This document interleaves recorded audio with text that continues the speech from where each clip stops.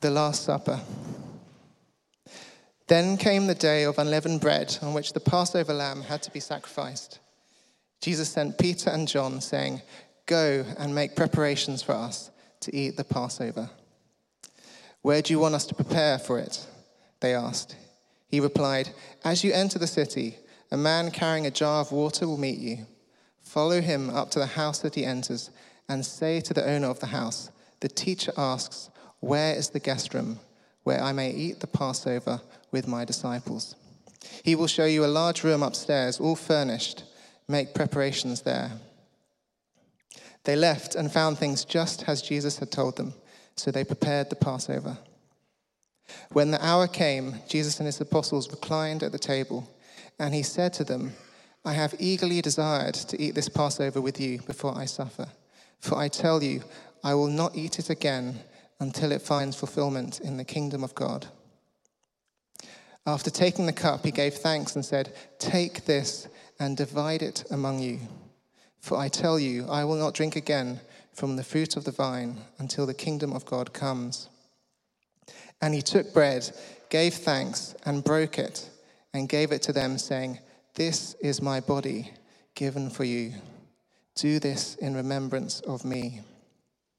In the same way, after the supper, he took the cup, saying, "This cup is the new covenant in my blood, which is poured out for you. But the hand of him who is going to betray me is with mine on the table. The Son of Man will go as it has been decreed, but woe to the man who betrays him."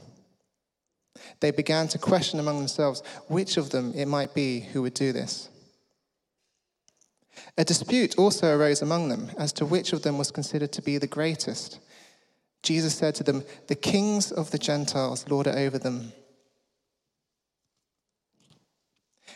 and those who exercise authority over them call themselves benefactors. But you are not to be like that. Instead, the greatest among you should be like the youngest, and the one who rules like the one who serves. For who is greater, the one who is at the table or the one who serves? Is it not the one who is at the table? But I am among you as one who serves. You are those who have stood by me in my trials, and I confer on you a kingdom, just as my Father conferred one on me, so that you may eat and drink at my table in my kingdom and sit on my thrones, judging the 12 tribes of Israel. Simon, Simon, Satan has asked to sift all of you as wheat, but I have prayed for you, Simon, that your faith may not fail. And when you have turned back, strengthen your brothers." But he replied, "Lord, I am ready to go with you to prison and to death." Jesus answered, "I tell you, Peter, before the cock crows today, you will deny me 3 times that you know me." Then Jesus asked them, "When I sent you without purse, bag, or sandals, did you lack anything?" "Nothing," they answered. He said to them, "But now, if you have a purse, take it, and also a bag. And if you don't have a sword, sell your cloak and buy one. It is written, 'And he was numbered with the transgressors.' And I tell you that this must be fulfilled in me. Yes, what is written about me is reaching its fulfillment." The disciples said, "See, Lord, here are 2 swords." "That's enough," he replied. Nick, thank you so much. What a passage. And good morning, everyone. My name is Jamie Mulvaney, and I'm an associate minister here. It's great to see you, particularly a warm welcome to you if you're new here today. And we've been looking at different meals that Jesus shared. And today we get to a meal of salvation and the Last Supper. And this is a meal that in particular we in many ways we feel quite familiar with, whether it's the mural by Da Vinci, as you can see there, and of course all the disciples on one side of the table, or whether it's maybe the Table Manners podcast. Does anyone here listen to the Table Manners podcast? Just me. A few of us, a few. Table Manners is a podcast hosted by Lenny and Jessie Ware, who live in Clapham. And so if you live on their street, you live next to them, please do take one of these and invite them to our services at Christmas. And Louisa and I, we have a bit of a ritual of listening to the Table Manners podcast on journeys. And they have celebrities that come on the show and they sit and eat a meal with them. And they always end the episode by asking one question. And it's, what would you eat on your last supper? If they could imagine themselves being on death row. And, as it were, Jesus here is on death row. And we've spoken already in this series about how Jesus got killed for the way that he ate. And Jesus is about to go to his death. And this particular meal, he's given it a lot of thought. And he knows exactly what he wants his disciples to eat. And what Jesus, we see, wants to do in the Last Supper is to meet your hunger and my hunger. Each and every one of us, we have a hunger, we have a need, a craving within us for those things that we desire and the things that we want. But there's also a hunger within each and every one of us for the things that we need as well. And so before we come to communion today, not listening to a podcast, not looking at a painting, but looking at this particular passage and this particular account that Luke has of the Last Supper, I want us to see how it is that you and I, we might live the Last Supper in our lives. Not just here on a Sunday, but throughout our week. And the first thing that we can learn from this passage is that you are what you eat. You are what you eat. People often say this, don't they? And, we identify ourselves by what we eat. We present ourselves to the world by the food choices that we take and even how quickly we eat. And then our food memories sort of define our lives. For me, there's such a marker growing up in Australia. If I was feeling ill, having Vegemite on toast, not Marmite, but Vegemite. And now that just sorts me right out whenever I need it. But also, when we think about defining ourselves, we also have this appetite to impress others. And we see in verse 24, a dispute arose among the disciples as to which of them was considered to be the greatest. But Jesus says in verse 26, you are not to be like that. Instead, the greatest among you should be like the youngest. So one of the youngest people I know is our son, Rupert. He's 14 months old. And so in our household, this means that he is the greatest. Certainly takes up the greatest amount of time and attention. But he is the greatest. And I remember too, back when I lived in Australia, just out of school, working for a politician, and going to meet the former Prime Minister of Australia. He'd been the Prime Minister for 11 years throughout my childhood. And I remember sitting at the top of this skyscraper in Sydney, overlooking the Sydney Harbour. And it's just me, my boss, and John Howard. And we're sat there with tea in bone china cups. And I was sort of terrified of even taking a sip from the drink, just thinking, what, if I sort of rattle the cup about. And we might think that going to eat and meet with Jesus is imposing like that. But with Jesus, there's no need to refine your table manners. We come like a child to the table. The parents here might know well just what it means to sort of try to hide away your children from any guests when it comes to tea time and the Weetabix that goes flying and sticks to just about anything forever. Now, Rupert, he is totally dependent on Louisa and me. He is totally dependent on us for food. And the food that we feed him is absolutely intrinsic. It's absolutely intrinsic to his survival, to his growth, and his development. And it's the same for you and me. Totally dependent on God. The body of Jesus Christ and the blood of Jesus Christ is totally intrinsic to your and my survival and our growth and our development. You are what you eat. Nutritionists like to tell us that food is medicine. And where we are sick, the medicine that you and I need is the body and the blood of Jesus Christ. In verse 37, Jesus says, "It is written, and he was numbered with the transgressors." Where is it written? See the little B there in your Bible. Where is it written? Well, it's written in Isaiah 53. If we have a look at that particular verse, Isaiah 53, verse 12.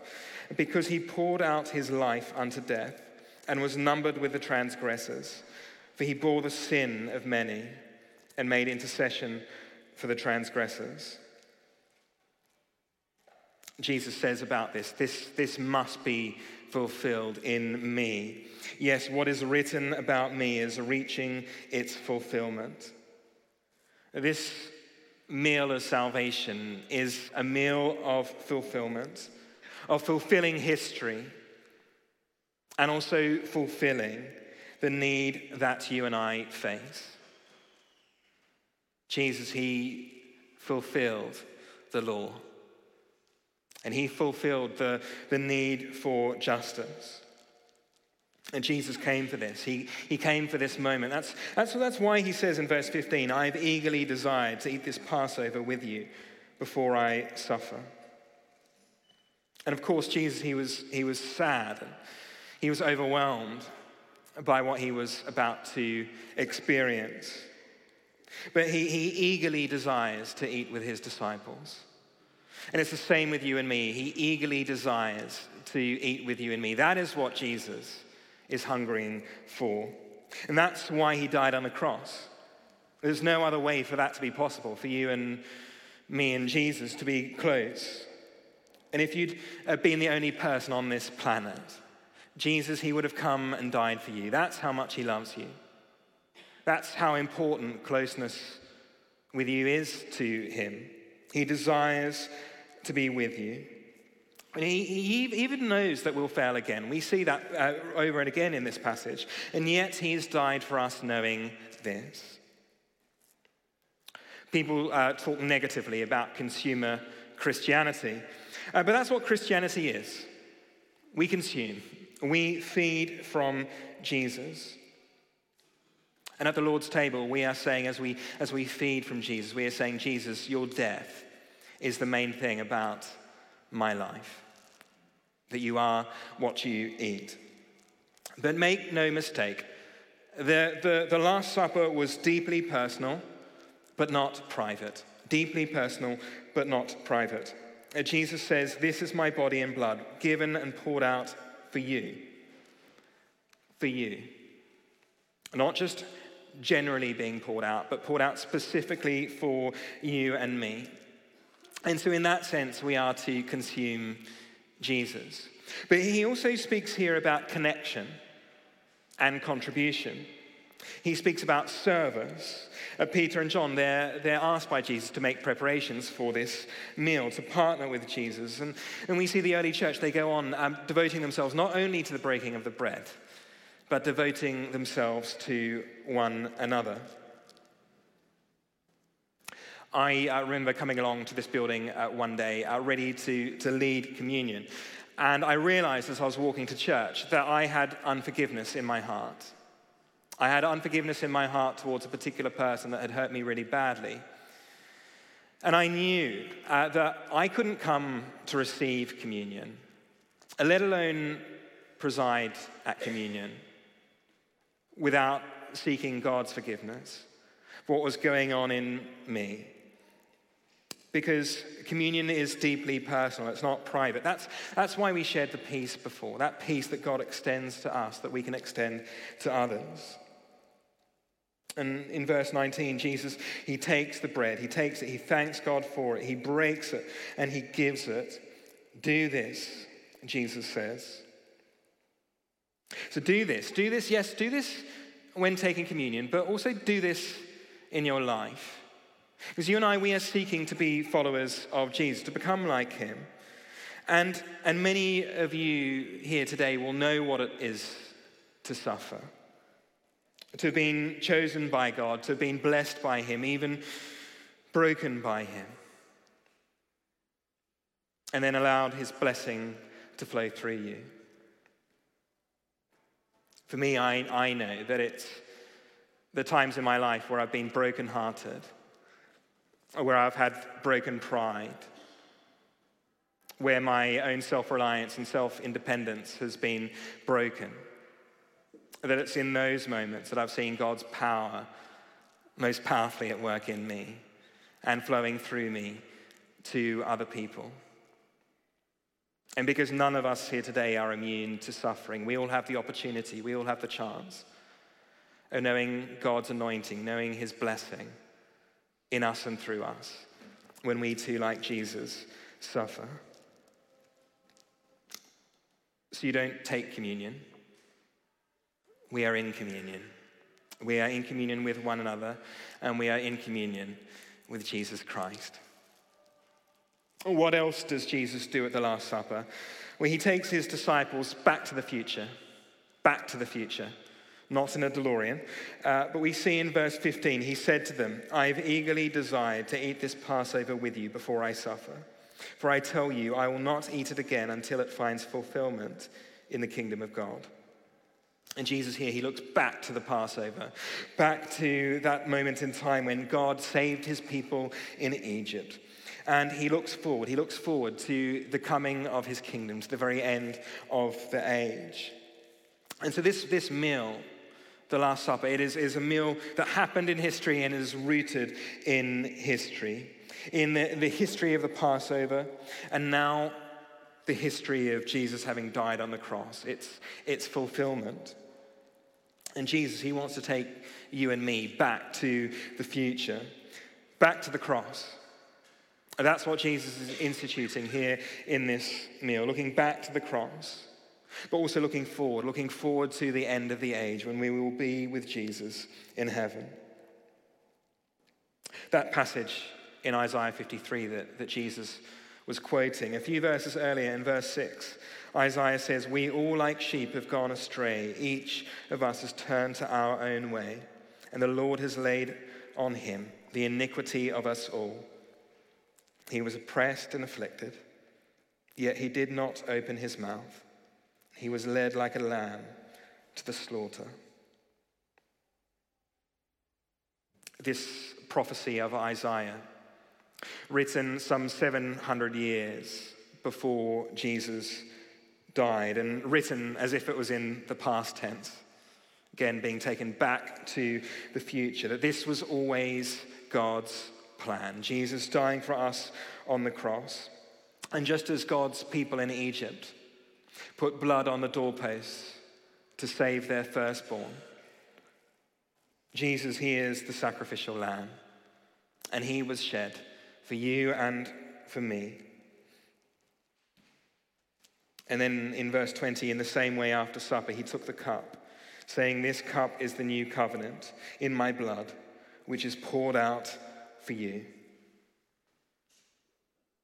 And notice this is not a social contract. This is not a handshake. It's not an IOU. It's something far, far more powerful than that, something far more unbreakable than that. It's a covenant. It's a covenant with you and me because Jesus died for us, because there is blood involved. So this is the new covenant that you and I look back to. And if you want to know your future, if you want to know where you're headed, look back. Look back to this moment in time when Jesus died for you, and go back to the future. And this means that you and I, we can live our lives not with escapism, but elevation. Not escapism, but elevation. You know, we often look forward. We look forward to special meals. We look forward to birthdays, to Christmas, to holidays, those moments in time when we can put reality to one side for a bit and kick back and relax and escape the world that we live in. But that's not what we're doing when we come to communion on a Sunday. God's people, yes, they escaped Egypt, but this is not a meal of escapism. Life often feels like we're traveling along twin tracks of battle and blessing, knowing difficult times, knowing good times. And that's a bit like what it's like for Jesus. He's eagerly desired this meal. He's been planning this meal for eternity. He wants to share this meal with his disciples. And yet he's facing betrayal. At this very meal, he's facing betrayal from Judas. And let's not forget Peter as well. We see infighting amongst his disciples. And this is where Jesus chooses to reveal his glory. Not in escaping problems, not in burying one's head in the sand. This is not about us escaping reality. It's actually about quite the opposite. It's about God coming in and entering our reality. And when he does so, he does an incredibly remarkable thing. We see that the prophet the prophet Jeremiah says in Jeremiah 31, "This is the covenant that I will make with the people of Israel after that time. I will put my law in their minds and write it on their hearts. I will be their God, and they will be my people." And this is the transforming power of the Holy Spirit. In a few moments' time, we will pray for the Holy Spirit to come upon the bread and the wine. But far more significant than that is that the Holy Spirit comes upon you and me. The Holy Spirit writes on our hearts. This connection with God is so important, it's so precious, it's so valuable that it's a covenant. It's a covenant that Jesus ratified with his own blood. This is about your new relationship, your new identity, and your new position. Jesus says in verse 29, "And I confer on you a kingdom, just as my Father conferred one on me, so that you may eat and drink at my table in my kingdom, and sit on thrones, judging the 12 tribes of Israel." Far more impressive, far more significant than being invited to hop in an elevator and go up the Shard to have a meal at the top of the Shard. Jesus, he is inviting us to dine like kings. The communion isn't about God bringing God down to you. It's about you being lifted up. Because Jesus, he has already come down to die on a cross for you and me. And he's risen again. And now he raises you and me up. Thomas Cranmer wrote that, like eagles, we should fly up into heaven in our hearts, where that Lamb is resident at the right hand of his Father. And that's what he means. And it's why we say the words in communion, "Lift up your hearts," and we lift them up unto the Lord. Last week, I became a British citizen. And I know the accent came a little bit earlier than the passport. But there we are. And far, far more important than me being a British citizen is the fact that I'm a citizen of heaven. And just like you, I have a mandate to bring heaven here in Clapham, to bring heaven here on earth. And not to live my life as an escapist, but with elevation, to operate with God's authority and victory and power here on planet Earth. And part of this means is that Jesus, he doesn't want his disciples to be naive about there being a spiritual battle. We see that here in this passage. In verse 31, he says, Satan has asked to sift you all. And we see that Satan actually enters Judas. And Jesus, he's speaking about needing swords, which the disciples seem to take literally. But Jesus is wanting to point out that there's a spiritual battle. And that this is the Lord's battle. This is Jesus' battle. And we're seated with him. And we know here too that Jesus, he prays for us. And he says in verse 35, he asks, "When I sent you without purse, bag or sandals, did you lack anything?" "Nothing," they answered. At the Last Supper, we're reminded that we depend on Jesus. Not to escape our problems, but to face them. Because we've been elevated. We've been elevated with Jesus. So Jesus, he knows, and he's wanting to point out that we're spiritual beings. But he also wants us to know that we are physical beings, just like he is. So he wants us to know that he is the truth that you can taste, that Jesus is the truth that you can taste. How can you taste truth? Well, the early church, for a few hundred years, they didn't have the New Testament. And many of them couldn't even read. And Jesus, he didn't say, think this in remembrance of me. He said, do this in remembrance of me. He anchors us in something very physical, something very tangible, to remind us of his body and his blood. We see here the word of God, the word pointing us to the wafer and the wine, and the wafer and the wine pointing us to the word of God. Each time we take this meal, we proclaim Jesus' death and his resurrection until he comes in glory. So this is truth that you can taste and see that the Lord is good. Because finally, Jesus is the host of this meal. Where is Jesus at this meal? Before the meal even happens, we see that he's making preparations. And that's what you do when you're a host. And then we see the word prepare here as well. That as he's telling Peter and John to join him with preparing, that preparing means to oversee the sacrifice, oversee the selecting of the lamb. And Jesus, he has overseen this for you and me. That he is the host of the meal and that he is the sacrifice. And then we see at the meal in verse 26, he says, the one who rules is like the one who serves. In the next verse, I am among you as one who serves. Communion is far more important than a ritual.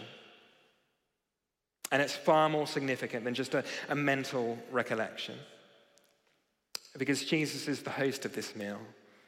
And he is inviting you and me to eat with him. And that's why we say the Lord is here. His Spirit is with us. And what if communion was even more significant than what's going on in our bodies? What if communion was even more significant than what's going on in our minds and our personal experience, whether we're feeling anything at all? Because this is the Lord's meal. This is the Lord's Supper. And he is the host of this meal. And it's a foretaste of the heavenly banquet to which everyone is invited. And everything is ready. The Catholic writer Henri Nouwen points out that the 4 times in the Gospels, Jesus, he takes bread, he blesses it, he breaks it, and he gives it. And he does so here. He does so here at the Last Supper. But a couple of chapters forward in Luke chapter 24, after the resurrection, when he's with 2 disciples, they arrive at Emmaus. They arrive at this village called Emmaus, and they've not recognized him. What we see is that he takes bread, he blesses it, he breaks it, and he gives it to them. And their eyes are opened. Their eyes are open to see Jesus for who he is. And their eyes are open to see Jesus and what he has done for them on the cross. We see broken bread before the cross and broken bread after the cross. And what Jesus is saying here is that I am the fulfillment. I am your fulfillment. I am the fulfillment of your identity. The fulfillment of all you ever hoped and dreamed and dared to be. I am enough for you. So you are what you eat. And I am the fulfillment of your destiny. I am the one who takes you back to the future. I fulfill your need for connection. So Jesus for you and me is deeply personal, but not private. And Jesus says, I fulfill your purpose. Not through escapism, but through elevation. And in a world of post-truth and half-truth, I fulfill your need to experience truth, the truth that you can taste. And in a world of missing out, of loneliness and rejection, I fulfill those needs and those desires with invitation. And I am the host of this meal to which all of you are invited. Amen. Amen. Would you like to stand?